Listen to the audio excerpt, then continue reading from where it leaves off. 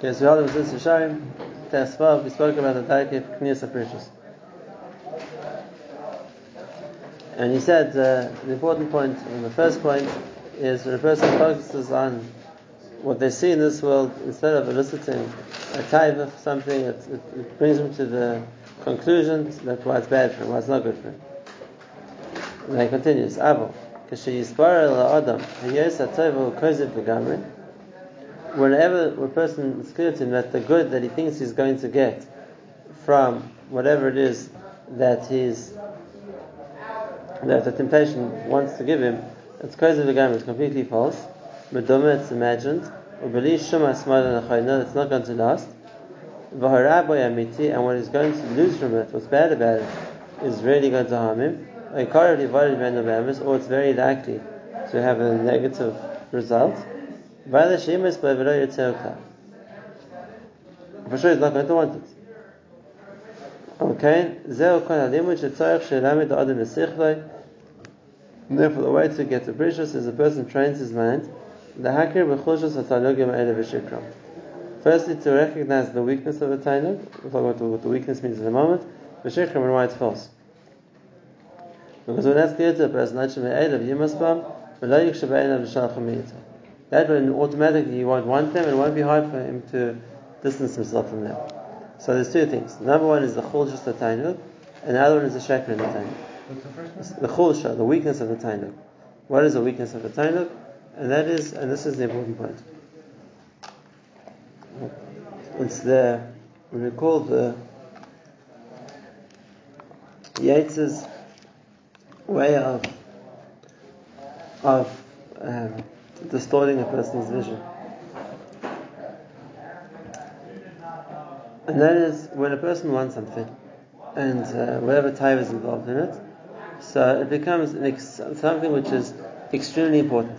He very much wants it, he has to have it, it disturbs his thoughts all day and all night. It becomes a major thing which is important for him.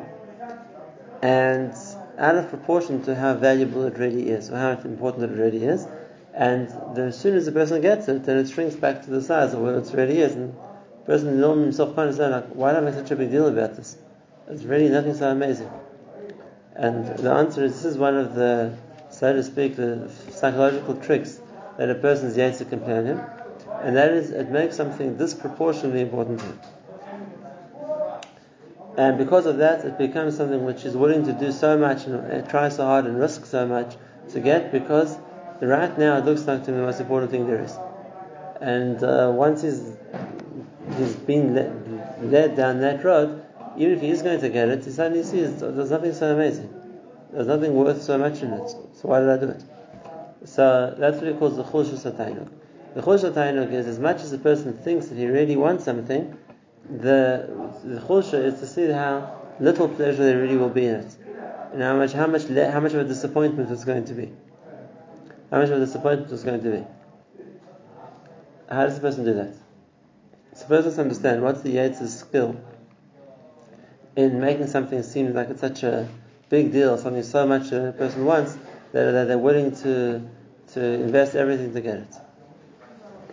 And so we've spoken about this in the Midas Vadim also, and that is, there's the concept of the imagination, which is what the Yetzir works on.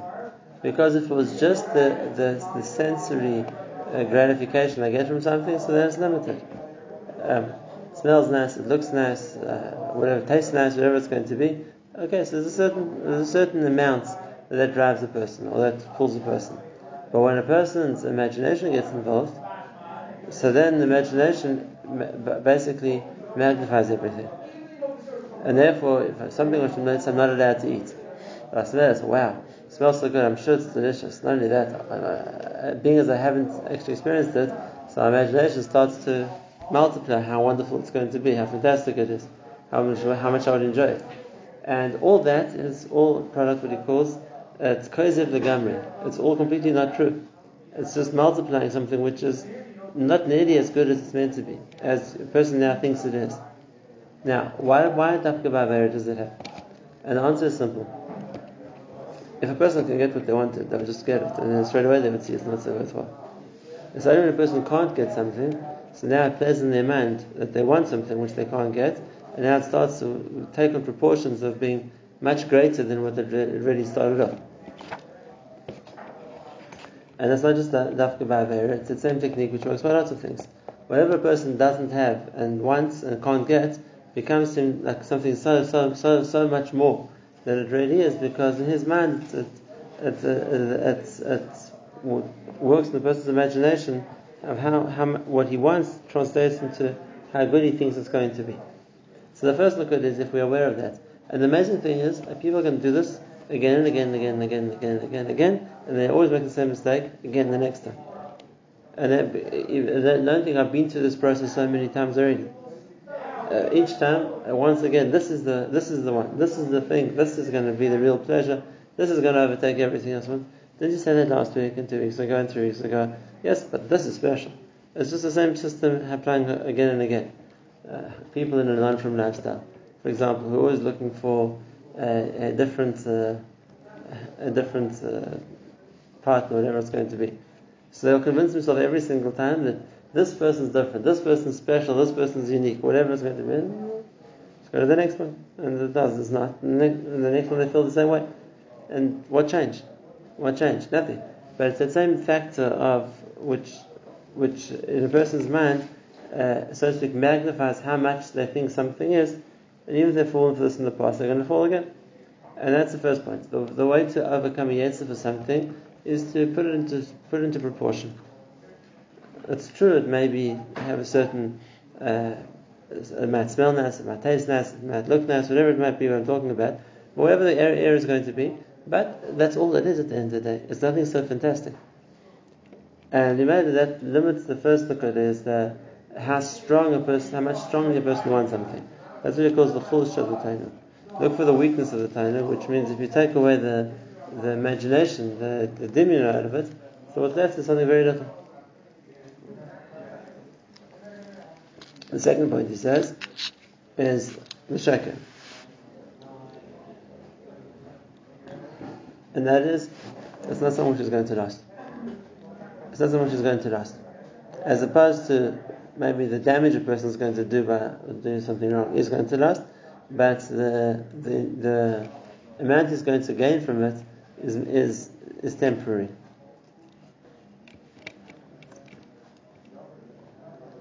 So he made it when a person thinks about those two things, that whatever I'm going to gain anyway, it's not long term, and it's never as good as I think it's going to be. So that's the case. So as much as a person still has the yetzer hara, but nevertheless it's easier for him. It's not hard for me to overcome it because it's lessening, so to speak, how strong the challenge is. And this is something that the great Meshkiach Rabbi Yochanan used to say also. And it was called Mimamayit Nisayon, which means rather than trying to fight my yetzer for something it really wants, and it's hard to fight because I think I really want that thing. So the first step is to so to speak, Mimamayit Nisayon, to make it not such a big deal. And that's the only saying over here, because then automatically it doesn't become such a big deal to overcome anymore. It's not like I have to feel that I'm sacrificing so much, I'm giving out so much, I'm losing out on everything. It's like, what's the big deal? It's not even such a big sacrifice. And remember, it's easier for me to do it. Definitely, when you put it together, the second part of Mesilas Yesharim says, and that is the how much I'm going to lose out from doing it. And that's something which outweighs what I'm going to gain, so then it's not a challenge at all. Then it's the logical response is going to be, well then don't do it, because you're going to lose more than you gain, and that's why he looks at it. Now the chiddush here is like he's going to explain to us, and this applies to whatever the yetzer hara is going to be. Whatever it's trying to want to do, you can put this principle into practice. He's going to give examples. The pleasure of food, it's the most that a person senses and feels. In other words, both his eyes and his tongue and his sense of smell all are involved in the enjoyment of food. And on the one hand, that's why it attracts a person. But on the other hand, how much pleasure does food give him already? The pleasure he gets from eating is the amount of time it takes him to swallow. Once he swallowed the food, there's no pleasure anymore. So as much as food is tempting to him, and wow, it looks so good, but think, how much time are you actually going to enjoy it? A few seconds. It's until from the time a person puts it into their mouth until they've chewed it and swallowed it. That's it, and then the pleasure's over. So it's very temporary. Once he's left his mouth and gone into his stomach, so then that's the end of the pleasure. And what you're talking about, the benefit that he gets from having eaten it, the nutrients, or the fact that he feels satisfied, it doesn't make a difference what you eat. They'll be as satisfied if he eats fattened ducks, which was considered the biggest delicacy then. If he eats rough bread, it's the same thing. He's going to be full either way around. If he eats the shir, which is no longer hungry, so he can eat plain bread and he'll be full as well. So he says, people are so attracted into food. First thing is how much of an enjoyment is eating. It's a very temporary enjoyment. And kol shekain, on the other hand, let's say we're talking about a food which he thinks might make him sick. The stomach ache or the discomfort. It's also something that Kadmani say a lot. When a person eats too much, so it interferes with his ability to think.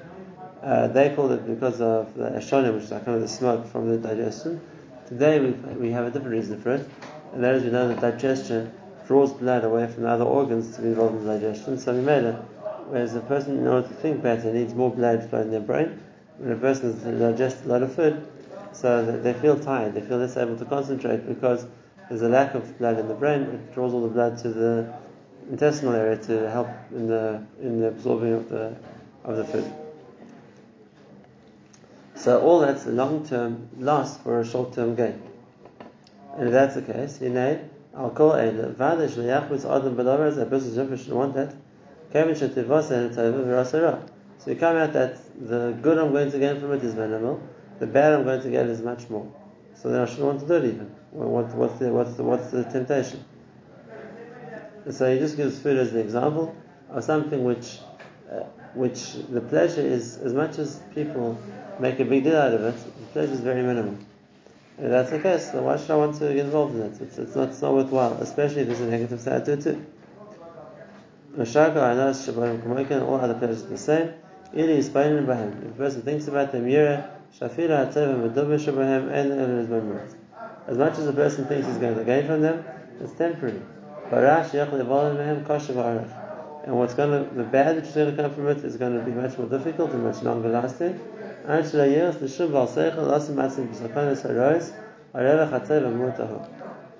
if anyone is a Baal Seichel, and they're making the cheshbon of is this worthwhile or not, so as much as it would be nice, it's question not worthwhile. And if that's the case, he wouldn't do it. Is that passion? So now, if it's so passionate, so how come so many people make a mistake? How come so many people are misled by taivas when the famous Yesharim, if a person just thinks it through, there's nothing to be misled by. And this is what the Mesilas Yesharim said right at the beginning. And he's coming back to that, but he said it again now. And that is, the reason why people are misled is because they don't think. They don't think. So without actually thinking it through, how much am I going to gain, and what am I going to gain, and what risks am I taking? So then a person just gets led by something which I would enjoy. Let's do it. And without weighing up the consequences, without even seeing through the steps of what's going to happen. Like I said, that's the koyach hatayva. The koyach hatayva, its biggest strength is that it makes the person do something without thinking. And we always give the example, which is not my example, but he must bring it, but it's a very good example of this, of the investor. The person comes to someone's store and says, listen, I've got a fantastic investment for you. You see, just invest $100,000 and you'll see in 3 months you'll double your money. And the person says, you know what, explain to me what it is. Listen, I'm doing you the biggest favor in the world. This is a one-time chance. You know how many people are trying to get into this deal? If you don't give me the money now, you'll lose it, you'll have lost it. And how many people are going to say, okay, so please take my money. And as often happens in deals like that, they lose the money. And you ask, what was the mistake that they made? And the answer is, they didn't make a mistake in deciding. They never decided. The mistake they made was that they did something without thinking about it. And yes, they were pressured into it. Yes, the allure of becoming wealthy, whatever it is, overcame their minds. But the master, had they thought about it, but like 1 second, let me think it through. Does it make sense? Is it really such a good deal? And what are the negative sides? And what's the chance I'm going to lose? Then they wouldn't do it anymore. They wouldn't do it anymore. If the person allows himself to think, so then the picture becomes clearer. Then it's a stupid thing to do. The way that deals that people like that work, which is really just people acting as a sultan to steal, to take people's money, is that one that's a temptation for something which I'm going to act on before I think. And that's the same with how most types work. And that's why what he calls the mid of precious is the ability to be able to decide that this is what I want to do, or before I do it automatically. And once a person can get to the stage of making a decision, so then he made it the chance of falling for the Yetzirah is much less. Now, there are a lot of places that this concept applies, which we're so used to automatically doing, we don't think that should we think it through, and should we first think pichal if it's worthwhile doing before we do it or not. Which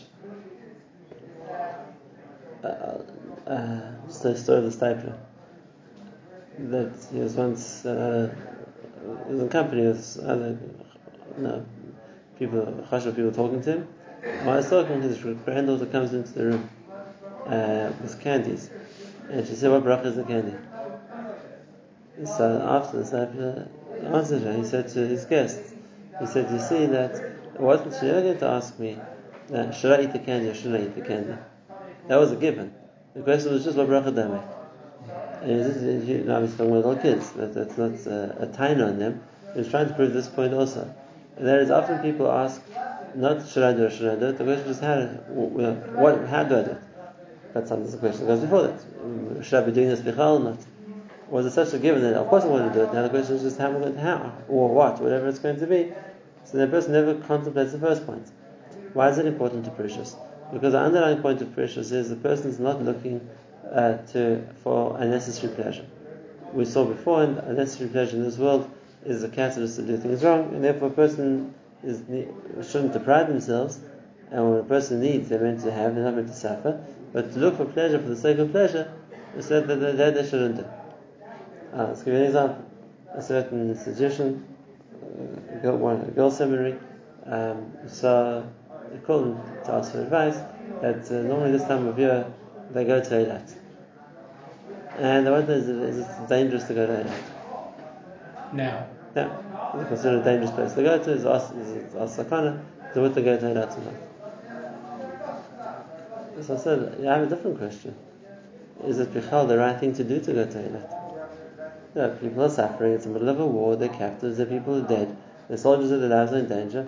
Maybe now is not the right time to go on vacation. But it was not partial. Of course, we're going. The only question is, are we endangering ourselves? They don't think bichal is think bichal is something we should be doing. And this is an example of the same idea. And that is, the people assume what they're going to do, and now the question is, what affects doing it, how to carry it out. But that's what the terms is the point of precious is reassess what you're doing. I think, do I really need to do this? Is it something which really is a good thing to do? And then we made it. Then what was taken for granted, of course I'm going to do. Now becomes a question mark. Maybe I shouldn't be doing. Maybe better not to do. And that's just one example. But he says by every tainuk, by everything in this world, what a person got used to as assuming this is taken for granted I do. So then if that's the starting point, they're not going to change. If a person also consider it and think, actually, maybe I shouldn't be doing this. Maybe it's not worthwhile and it's not a clever thing to do, whatever the reason might be. So that's the case. It really brings the person to a different mindset, brings the person to a different understanding, and that is that what I took for granted I should do, actually, there's no reason for it. And when a person makes that cheshbon, then we made it. Like I said, most things that the Yetzer Hara pushes a person to do, well, he'll no longer look at them as an option, because when a person starts to think and starts to weigh up, should he do or shouldn't he do, so the most often answer is going to be no. Because when I don't just do it, I actually think about it, so then I see that most things aren't as necessary or as important as I originally thought, and then why waste the time, or why involve myself in it? Like I said, especially those things which have a risk involved as well. That's the aside of how a person looks at precious. And the important point here is, as we always say, the point of precious isn't to force myself to do what I don't want to do. That I want to enjoy something, I'm going to force myself not to have it, to deprive myself. Normally that doesn't work. We always say the rule that a person is meant to work with their body. And what they force their body to, which it doesn't want to do, is going to, so to speak, cause rebellion. It's going to make him fight himself. The point of the precious was against the place, which, like he said, at the end of the day, a person doesn't want to do it. Having thought it through, and I've lost all cheshek for it, I don't want it anymore, and then that's okay, because I'm not forcing myself not to do something which I really want to do. I've gotten to the stage where I actually don't want to do it. I actually don't want to do it. Now that I don't want to do it, so then, so to speak, even that part of me is happy not to, because I've realized it's not worthwhile. I realize it's not worthwhile. So why should I want to do it? Why should I do it? The difference also is, and that is when a person gets to that stage, so it's not something which leaves the feeling afterwards I missed out on something, and I wish I should have done it, and maybe next time I'm going to do it, because it wasn't that I really wanted to, and I've prevented myself doing something which leaves me that sense of loss. It's like exactly the other way around. It leaves me the sense of, I'm happy I didn't waste my time and money on it. It wasn't something which was so worthwhile anyway. I guess that's the way to lower the interest that a person has in whatever type it is not a mazeh. And remember, once it's at that stage, then it's not a hard thing to avoid the time. And that's what he says. The more a person gets used to it, and that is yasmin biyonai, which means he focuses on things. He doesn't just do them; he thinks about them, and he weighs them up if there's the right thing to do or not. In the ma'at yetze chovshim yimaysa asichus. Then slowly he's going to lead himself out of the depth of the sichus, of the stupidity, which is bound by, in the concept of the chomer, which is his physical side. We know those things which you just assumed that's what it has to be, and you never thought about if it should be like that or not. And it's just not going to be taken in by whatever hana, which is a false pleasure offered to him. Like we saw before, don't recognize what's false about it. It's not that the pleasures, and not as much as it's made out to be. That's just imagination. The cause of something which is false. When a person gets to that stage, so then the only thing he wants in this world is what he needs to have, but anything else besides that, so then he doesn't see any interest in it. He doesn't see any value in it, and he doesn't look for it. And that's a parish. The parish makes sure that what he needs for his health or for his life, that he's going to do. But more than that, so he doesn't see any reason why he'd want it, and he's no longer pulled, he's no longer swayed or tempted by it.